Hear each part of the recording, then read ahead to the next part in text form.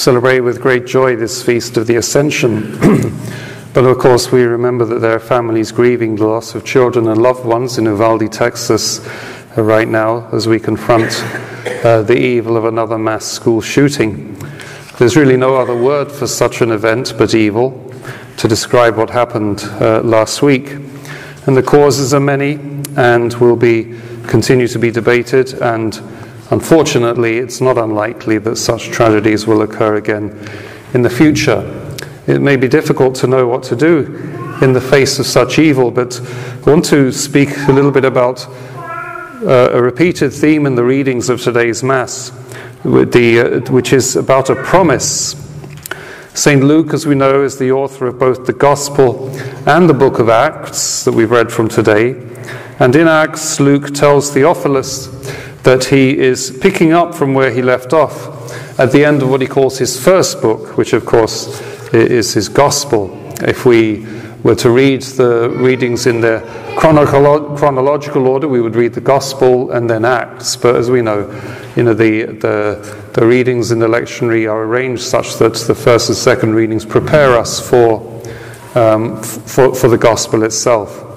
In his Gospel, Luke quotes Jesus giving a short resume of his life's purpose, that the Christ should suffer and rise from the dead on the third day, and that repentance for the forgiveness of sins will be preached in his name to all the nations.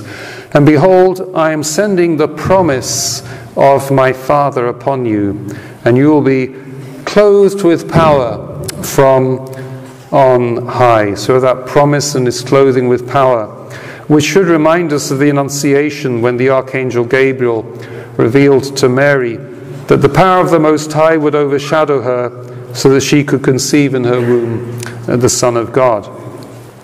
In the book of Acts, Luke has Jesus telling the apostles to stay in Jerusalem to wait for, once again, the promise of the Father. For John baptized with water, but you will be baptized with the Holy Spirit.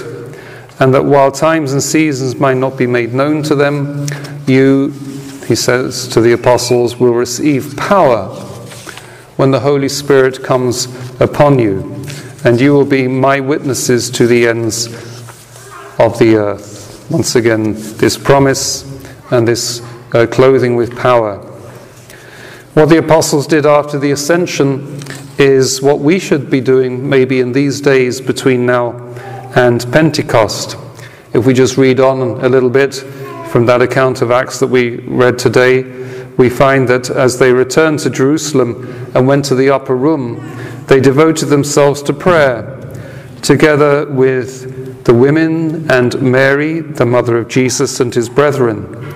And maybe that's what we should do, enter into a prayerful spirit these days before Pentecost, praying for an increase in this power from on high that was given us in baptism and was strengthened in confirmation, so that we can be truly Christ's witnesses to the ends of the earth, which, if you think about it, is quite an awesome task to be entrusted with.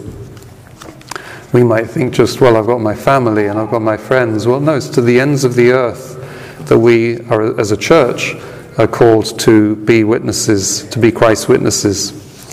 You know, how often in our prayers do we say, for example, at the Angelus or in the Rosary, pray for us, our Holy Mother of God, that we may be made worthy of the promises of Christ. Or even prayers to other saints might conclude with this, might have the same thing. Pray for us, our Holy Saint Joseph, our Holy Joseph, that we may be made worthy of the promises of Christ. We're praying that we might be made worthy of this promise of Christ. When Jesus talks about prayer, he says, if you who are evil know how to give good gifts to your children, how much more will the Heavenly Father give the Holy Spirit to those who ask him? The Holy Spirit is the promised gift of the Father. And so often we pray for things which might be good in themselves. We can pray for health, we can pray for success in school or in our careers. We can pray for all kinds of good things, and God may or may not grant those things, may not answer such prayers according as to whether what we are asking for is for our good or for the good of the person for whom we are praying. or whether it's for God's glory, or whether it's good at that time, or maybe not at that time, or maybe never at all. But prayer for the Holy Spirit is never denied. Our Father in heaven will never deny us the gift of the Holy Spirit if that is what we pray for. That's what our Lord really wants us to pray for. And in these days between now and Pentecost, we could pray for each, or maybe for one of the gifts, or some of the gifts of the Holy Spirit that we think particularly we could really benefit from, or we find ourselves lacking in. Those gifts which are wisdom, understanding, counsel, fortitude, knowledge, piety, or fear of the Lord. The 7 gifts of the Holy Spirit. Or we could pray for some spiritual good that we think we need, some healing from a deep inner woundedness that we're aware of, or freedom from sinful habits, things that we're struggling against. We can ask the Holy Spirit, to help us in that area. Maybe we struggle with accepting forgiveness from God, accepting forgiveness from others. Maybe we struggle with offering forgiveness to others. Maybe we're afraid. Maybe we could pray for that freedom from fear. Last week we kept the feast of St. Augustine of Canterbury, who was sent by Pope St. Gregory the Great to England in the 6th century. At the end of the 6th century, 597, he went there. And as he and his 40 monks were on their way from Rome to England, probably around, when they were getting into the area of France, they suddenly got afraid. Maybe, afraid of what those barbarian English would do to them, how they would receive this gospel. And so they sent a message back to Pope St. Gregory, can we come back? Can we return home to Rome, to our nice little monastery on the Caelian Hill there in Rome, at the monastery of St. Andrew? And Pope St. Gregory wrote back to them and said, no, you've got to go. You've got to continue. Go to England. And whilst they did suffer a little bit of hardship in France, when they got to England, their mission was amazingly successful. St. Augustine was able to establish the hierarchy of the church and win many, many souls, beginning with the King of Kent, King Ethelbert, and baptizing apparently 10,000 people in a river in York on Christmas Day. Must have been quite cold. But you see, that was the success of their work, in spite of the fear with which they approached it. And sometimes we can be paralyzed by fear, and we need that encouragement, that the Holy Spirit to give us the strength, the fortitude, to continue with whatever it is that the Lord is asking us to do. Perhaps we lack some of the fruits, those fruits which are charity, joy, peace, patience, kindness, goodness, generosity, gentleness, faithfulness, modesty, self-control, chastity, those 12 fruits of the Holy Spirit.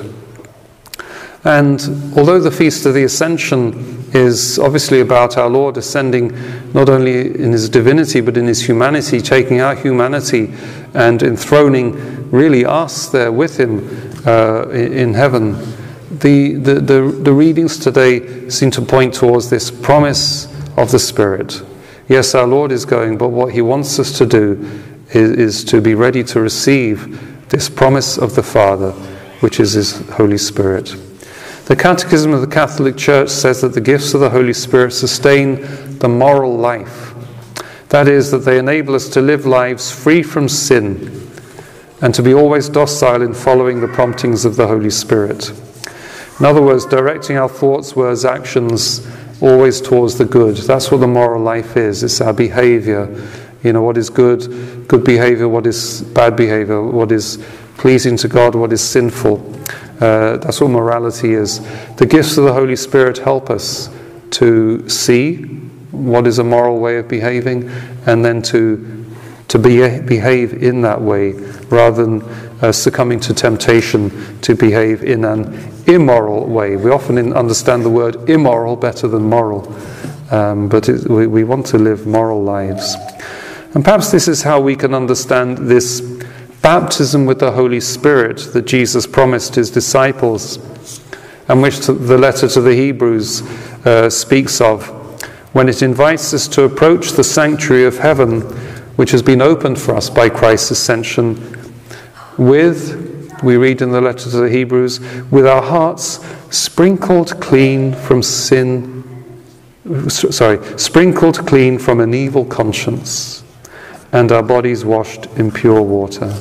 Surely that is what the baptism of the Holy Spirit is, to be sprinkled clean from an evil conscience, to be now, as it were, living the life of the Spirit, which is to live the life of a Christian.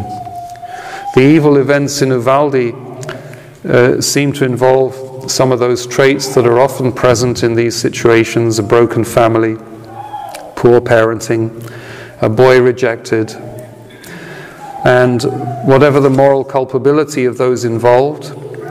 And also, however politicians are going to address this issue, and whatever your thoughts are on it, and obviously any implementation needs the consent of the people.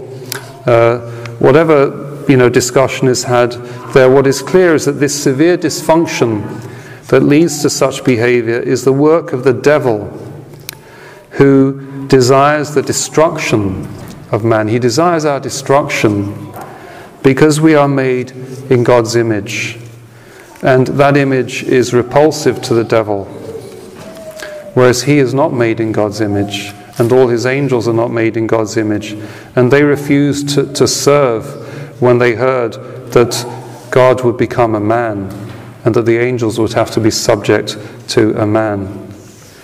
They should be our subjects, and yet they seek to destroy us, these evil ones.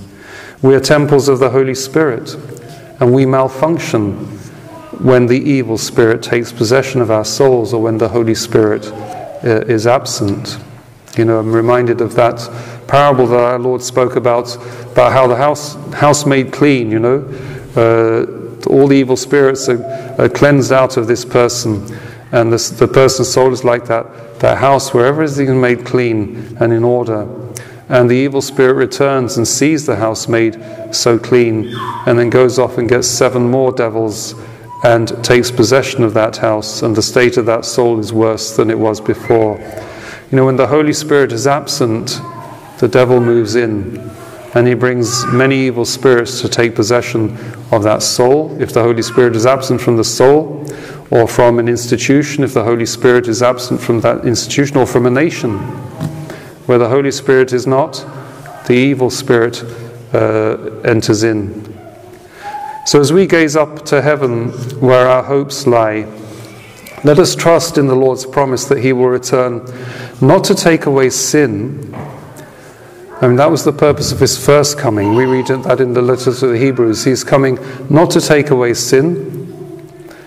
That's the purpose. That was his mission on earth, his public ministry, his passion, death, resurrection, and ascension. It's the mission of the church now to continue that work of taking away the sins of the world. But when he comes again, those he finds in sin will be in sin for all eternity. Rather, he is coming to bring salvation to those who eagerly await him. And we want to pray that we'll be amongst those who are filled with the Holy Spirit, eagerly awaiting him. And of course, we pray that the Holy Spirit will strengthen us so that we may be witnesses to others, so that all mankind may be amongst those who are eagerly awaiting the Lord, who are living the life of the Spirit. This irrepressible and joyful eagerness for the coming of Christ, by which we seek to live that life of the Spirit, will be a clear fruit of that power from on high, with which we are to be clothed by the Holy Spirit coming upon us.